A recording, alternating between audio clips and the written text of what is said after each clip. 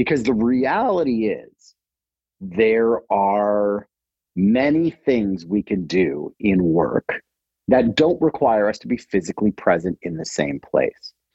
But there are also many things that do require us to be physically present or that are improved when we're physically present. And figuring out what that is and figuring out that balance and how to make that work with time and space and offices and travel and people's calendars and expectations and personal lives is a really, really difficult thing to do. Welcome to the Inspire Podcast, where we examine what it takes to intentionally inspire. I'm your host, Bart Egnal, President and CEO of the Humphrey Group. And if you've ever asked yourself, how can you develop an authentic leadership presence? Or how can you tell stories that have people hanging off every word? Well, then this podcast is for you. And it's not just for executives. This is a podcast for anyone who wants to influence and inspire others in their work, but also in their life.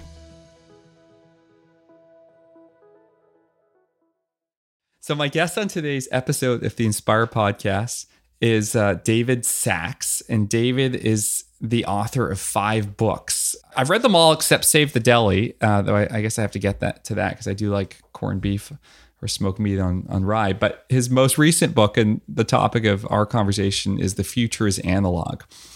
And I think your subtitle is How to Create a More Human World, right, David? And it's really a look at like what we've learned from COVID. So David, welcome to the podcast. Good to be here, Bart. Yeah, I do think, in the spirit of full disclosure, I should say that our relationship goes way back to, what was it, like grade 2, grade 1? We were in grade school together, right? Yes, it goes back to elementary school. I mean, we were very, very close in those years. And then I guess just, we went to different schools and didn't see each other for a while and reconnected just in the past couple of years again. Your wife has provided me some great coaching. And, but I think back to like the time that we grew up as like, we kind of were in this analog world, right? Like we're 43 and both of us, I feel like our kids will grow up never knowing a world that is not like deeply digitally connected. And so I'm kind of grateful that we had those formative years without like the world of digital. Well, it's interesting. Like some of the first experiences I had with digital technology were at your house. I think your dad was an early adopter of computers. And I remember you had this really cool, like, it was like peak 80s, but like kind of sunken living room. And underneath it, there was this like secret cubby room. Yes. Oh my God. The I totally remember room. That. Yes. Like, and your dad had a PC, maybe it was like a Compaq, or maybe even an actual IBM. And we used to play, Zaxxon 3D. Oh, we're dating ourselves here. Possibly some Qbert. There was some Qbert there. Yes. That was amazing. It was the introduction to this technology that had so much potential, and it was incredible. And we would do all sorts of cool things with it.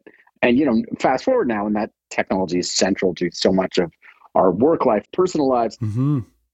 The way we shop, the way we communicate, the way we do all sorts of things, the way we're recording this podcast, right? So it was interesting because we are really a generation that grew up not entirely without computers, because we had them. Like they were, we had Nintendo, we had video games, we had all these, we were there at the sort of introduction of all these technologies, PCs, the internet, handheld devices, laptops, cell phones, smartphones. Like, so we're kind of one of the generations that's really kind of seen this transition.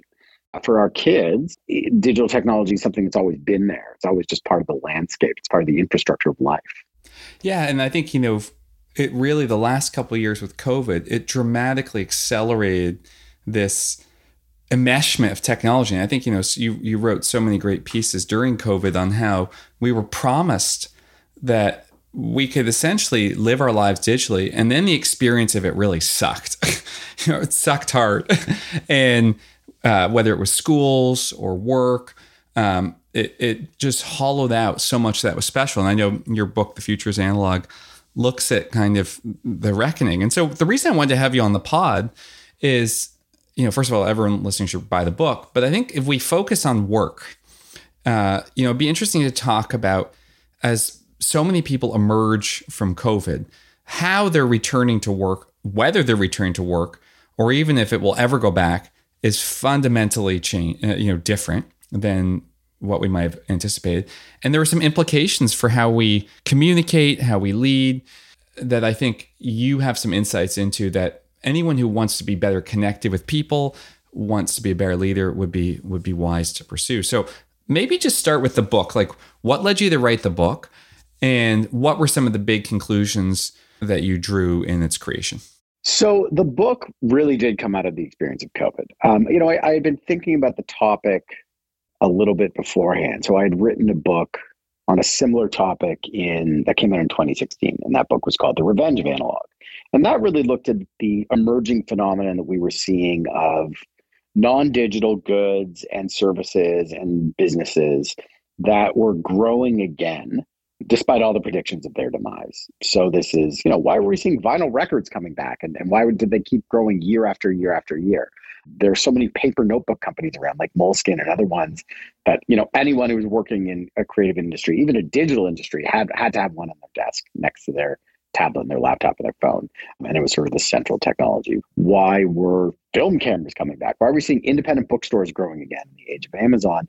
What was going on? We were told there was this sort of narrative about where technology was taking us and what the future was, and these things were counter to it. And that book really investigated that and tried to get at the deeper reasons behind it. So I was already familiar with the topic, an expert on the topic, a voice on the topic. And when the pandemic began, I started getting a lot of requests for interviews. I had actually had another book come out at the time. It was a book about entrepreneurship, but I was getting more requests for interviews on the analog topic. And the questions I was getting were very similar. It was, you talk about analog. What do you think the future of analog is? Does it have a future? Because we're being told that this is the new normal, that now that we are transitioning and are working from home and are learning from home and are shopping from home, and we can pretty much do everything we want, pray, play, exercise, socialize, through these devices, there's no going back. And we heard this. You would hear this, you would turn on the business news, or you would go on LinkedIn and people are like, this is it. The transition is happening. We've accelerated 15 years in. This is great. Yeah. And just, there's no going back. There's no going back to the office. There's no going back to schools. This is permanently changing our world. We're being thrust into the digital future that we'd long been promised and had been predicted was sort of this inevitable thing that was arising. And I just said, well, hold on. Who says that this is a permanent state of things? Because I had already chronicled that, digital evolution, digital technology doesn't just unfold in this one, hockey stick way, like Moore's law dictates that a transistor is going to double in speed and processing power every 18 months, right?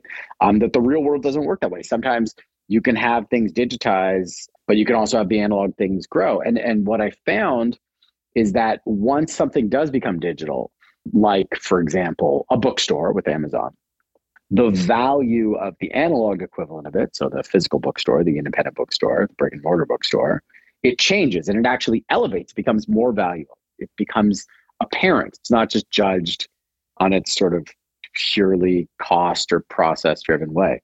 Your point makes a lot of sense. It reminds me of a great book I read, Free, many years ago. And it said, new economies of abundance create new economies of scarcity. It talked about how music, for example, we can have so much access to this digital music like never before. And yet records and concert tickets have never been more expensive and popular because they are, not accessible to the same degree. So yeah, this book was kind of my answer to that question. What is the future of analog? And to this assumption that the future inevitably is going to be digital, that digital will, that the new normal, that we had seen this permanent shift and that there was no going back. And I was saying, hold on, is that true? As the years of the pandemic went from, that spring into, what are we, 3 years in now? What we got to do was test drive that promised digital future, that new normal. And in many ways, we pulled back from it. we've rejected a lot of it.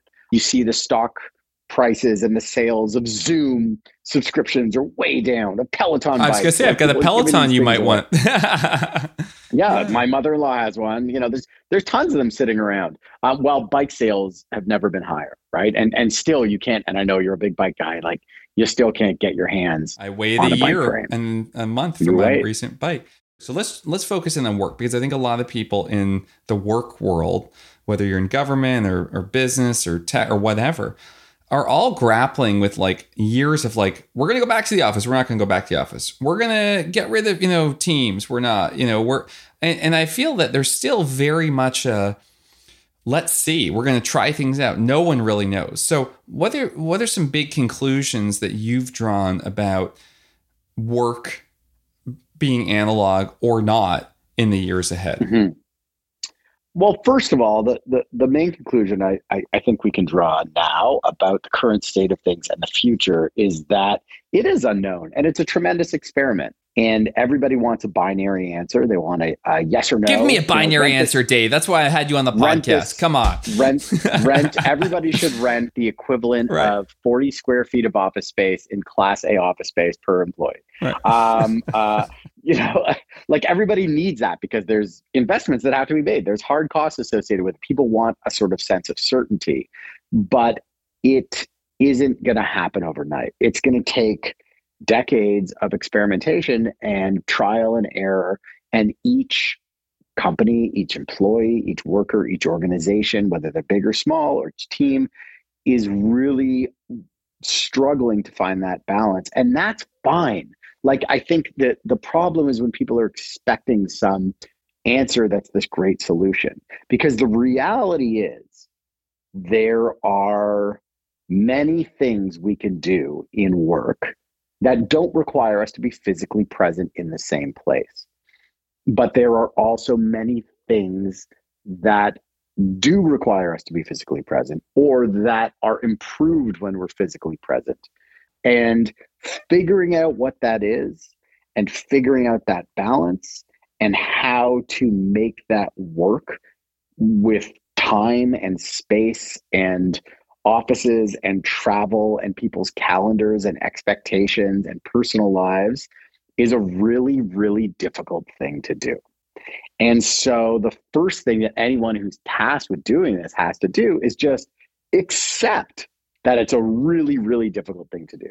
That nobody's gotten it right, and nobody will probably ever get it right. In the same way of like open office, closed office, downtown office, suburban office, like everyone has always been trying to figure out how to do this thing, and it never gets to where it needs to be because there is no end destination. There's no sort of perfect thing. Like, yeah, you go read a Malcolm Gladwell book and he talks about how Patagonia has, 150 people in an office. Like, those are rare exceptions. And I know people who have worked at Patagonia, and like, I know some of them have had negative experiences. Right. So I'm sure someone from McKinsey or Boston Consulting Group will happily take $1 million from your company and like tell you the perfect solution, or the Herman Miller Company will like sell you the perfect desk that can turn into a bed, that can turn into a chair, that can turn into a sofa. But the reality is, like, what happened with the pandemic, it really upended the sort of world of the office, and neither of those binary solutions, everybody's coming completely back to the office and we're doing it the way we've always done it for 100 years, or everybody's working from home and you never need to come into an office again, are going to satisfy organizations, individuals, teams, and so forth. And that messy middle always involves sacrifice and trade-offs. So anytime you are asking someone to travel with their physical body to a place, there is a sacrifice that's being made of time, of a carbon output, of the inability to be other places during that period of time, of the sacrifice that they have to make for their own personal life, their family, who's dropping the kids at school because I got a meeting this morning, or I'm going to be in Montreal tomorrow, and so you're going to have to, do this and take the kids to the dentist and hockey and swim and whatever. Like that, those are sort of real sacrifices. And on the other end of things, okay, well, everything, anytime you say, well, we're going to do this online, you're going to lose the analog benefits of bringing people together in the same space. You're going to lose the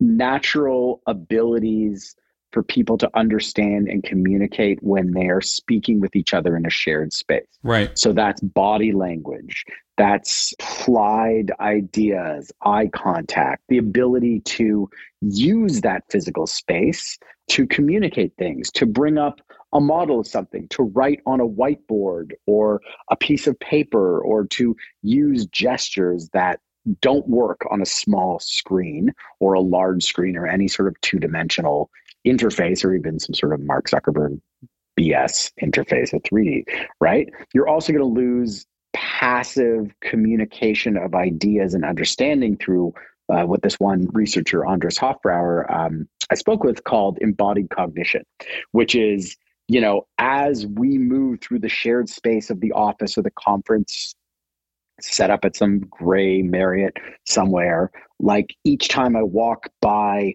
your desk and I see a drawing of something or a model of something, or I have a brief conversation with you as we're on our way to the elevator, I gain a greater understanding of you, the thing you're working on, the project we're working on together, the way we work, the way you communicate, and the sense of this greater cohesive thing that adds up to a common knowledge, which again, information online, information in the digital world, it has to be thought of as information with a capital I, and it has to be sort of codified into text or images or sound or some combination of them, whether it's a Slack channel or a PowerPoint or an email or a text message or whatever. It's like, here is the information, right?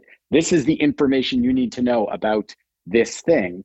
Whereas I could pick that up by walking by your desk and seeing part of that information, and I don't even know it. It enters my mind. Mm-hmm. You lose all those things when you shift work into the digital world. And so it could still go on, right? I mean, the amazing thing about that we learned about the pandemic was, Thursday was like, everybody better take their laptops home because I don't know how long we're going to be out of the office. Right. And Monday, it wasn't like every company went bankrupt. Like, no, business kept on. Business kept going. Like everyone was, able to sort of continue. But over time, those subtle gaps, those things were really missing. And you had the rise of burnout and Zoom fatigue and this sense of dislocation that was most certainly connected to the physical dislocation we had from work. And so anything you're doing is going to have that trade-off. Just to jump in here, Dave, just to kind of summarize, and then I have a third question I'm going to ask about conclusion. So conclusion one is, look, no one really knows where this is going to end up. Second, it's going to be, there are inherent trade-offs to your point, of the costs, the benefits of being in person and being analog, but it comes with trade-offs. And the third question I wanted to ask you, I often hear people use these kind of heuristics about, well, young people earlier in their career want to be in the office because they're losing out mentoring, and people with kids don't want to be in the office. But I'm wondering if you encountered anything that either validated these kind of generational assumptions, or put them to bed as inaccurate. What did you find in your research? My research over the years in many topics finds that generational assumptions are bullshit. Mm-hmm. You cannot make a sweeping statement about an entire percentage of the population based upon the year that they were born. The same demographic of people who created social media and are the natives to smartphones are the exact same ones who are driving sales of paper books at bookstores and vinyl records and all these other sort of totems of an analog resurgence, right? It's not people like our parents who were like holding on to that old technology. Baby boomers love an iPad. They love nothing more than Zoom. Right. They still, like my agent who's in his 70s is always like, let's do a Zoom. And I'm like, why? Why do we need to do a Zoom? It's just the two of us. I know what your face looks like. You know what my face looks like. We can meet or just do a phone call. Right. So I think that generational thing is again, it's crap. It's a lazy shortcut to, again, this hopeful binary answer. Oh, well, the young people want that. There is, yeah, sorry. I was just going to say, I think you've touched when you say hopeful binary. Like, I think there is so much uncertainty now. and there was no clarity. And frankly, there's no solution that makes everyone happy. And so I think people are hoping that there is a solution. They're hoping, and I think about leaders in particular, they hope that there's a way to reach everyone and have them feel connected. And what I'm hearing from you is it's going to be messy, right? Like if you're making these decisions, if you're leading, embrace, like it's going to be messy.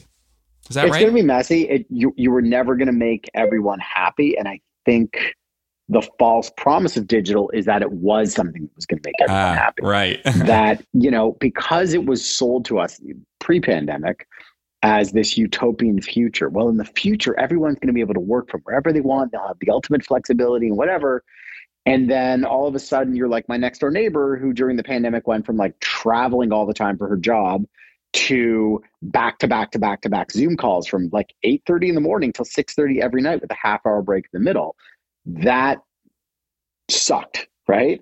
And so what's the happy median? Well, it's different for everyone, and it's not going to work out perfectly all the time, and that's okay, right? I think if you can acknowledge that, that's okay. I think the other thing too, with these generalizations around it, or like, oh, X% of people want to go back to the office and X% never want to do it, is what the common denominator is amongst most people is this sense of like, they just want some flexibility.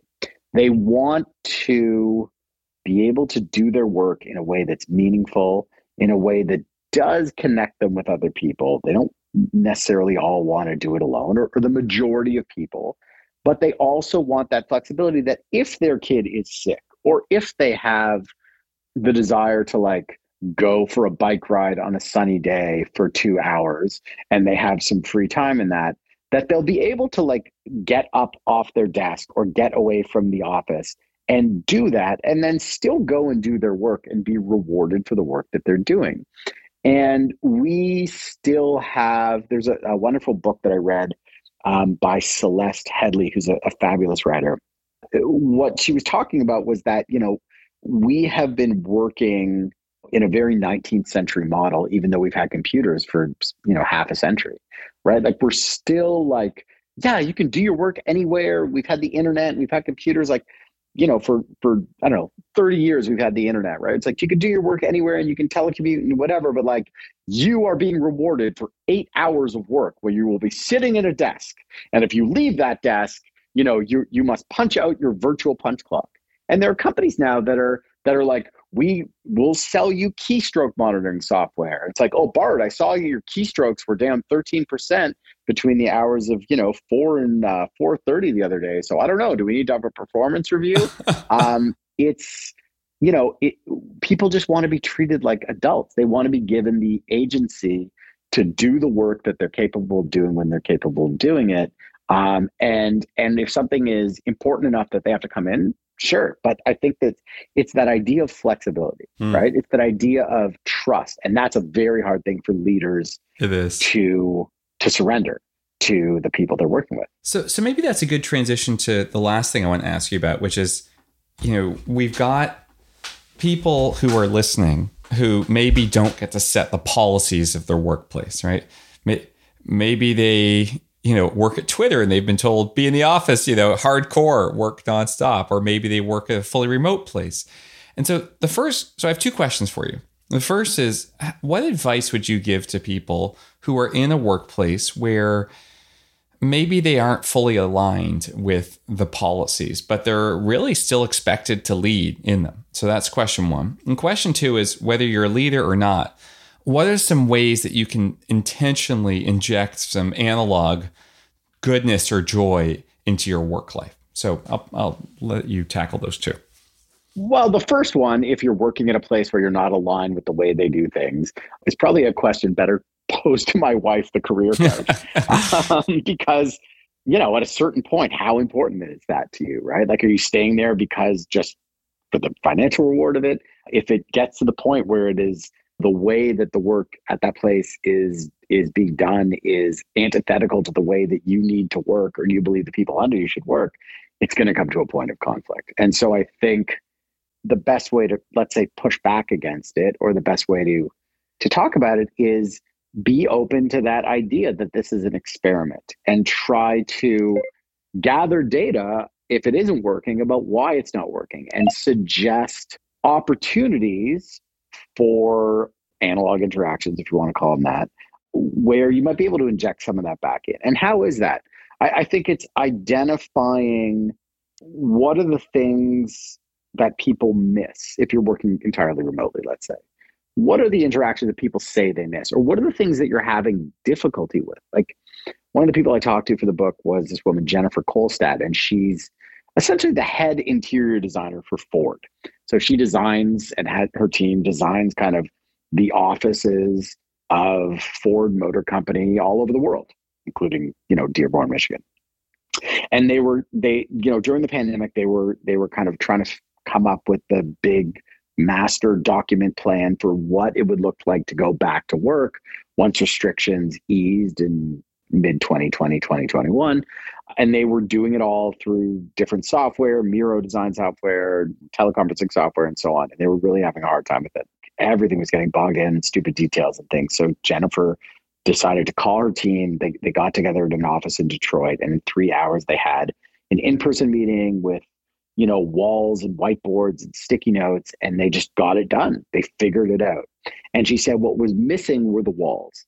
It was the people in the room and the walls to put stuff up on, right? And so if something's not working, if something's working and it works for everyone, great. There's no reason to sort of, say, well, we have to do it as an analog way. But if an activity that previously worked, or a part of the business that previously worked is not working anymore, if there's tension there or a lack of new ideas or creativity or communication stifled, what can you do? What can you do? Or what did you do before? And what are ways to do it that are limited experiments, right? So you could do, the easiest is like, all right, well, let's get everyone together for lunch.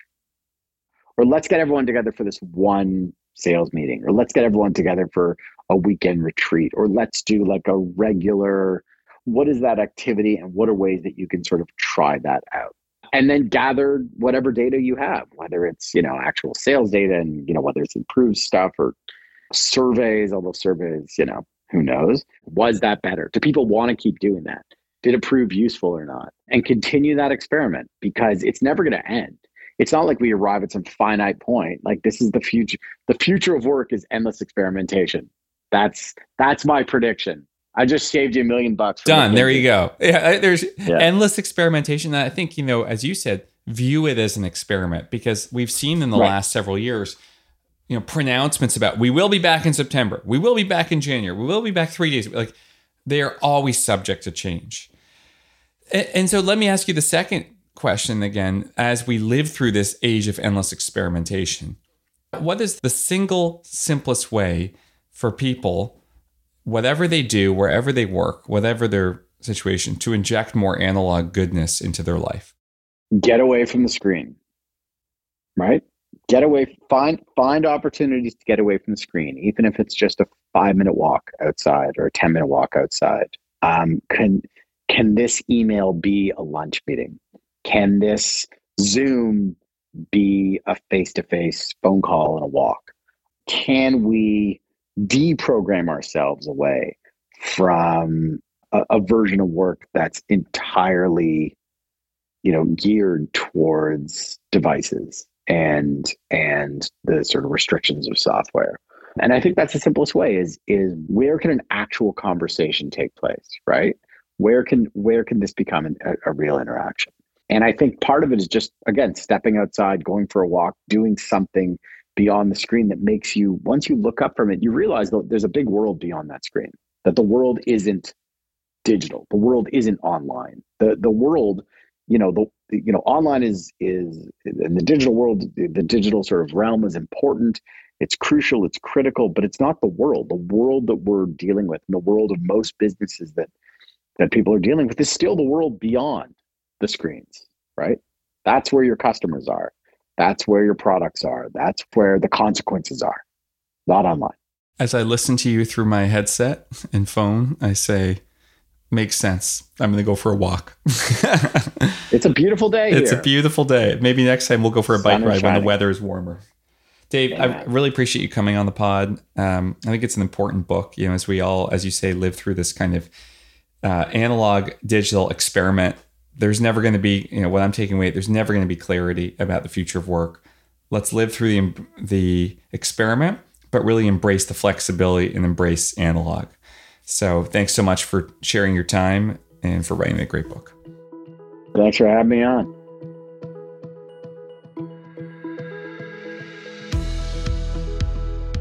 Hope you enjoyed my conversation with David Sacks about the revenge of analog, ironically recorded digitally, not in person, and a good reminder of how critical it is as leaders as we navigate hybrid, this kind of mixed return to office, and the starvation for connection that has been built up over the last 3 years, how critical it is to create those moments that bring us together. If you get a chance, pick up Dave's book or any of his books. They're easy and fabulous reads. Can't recommend them enough.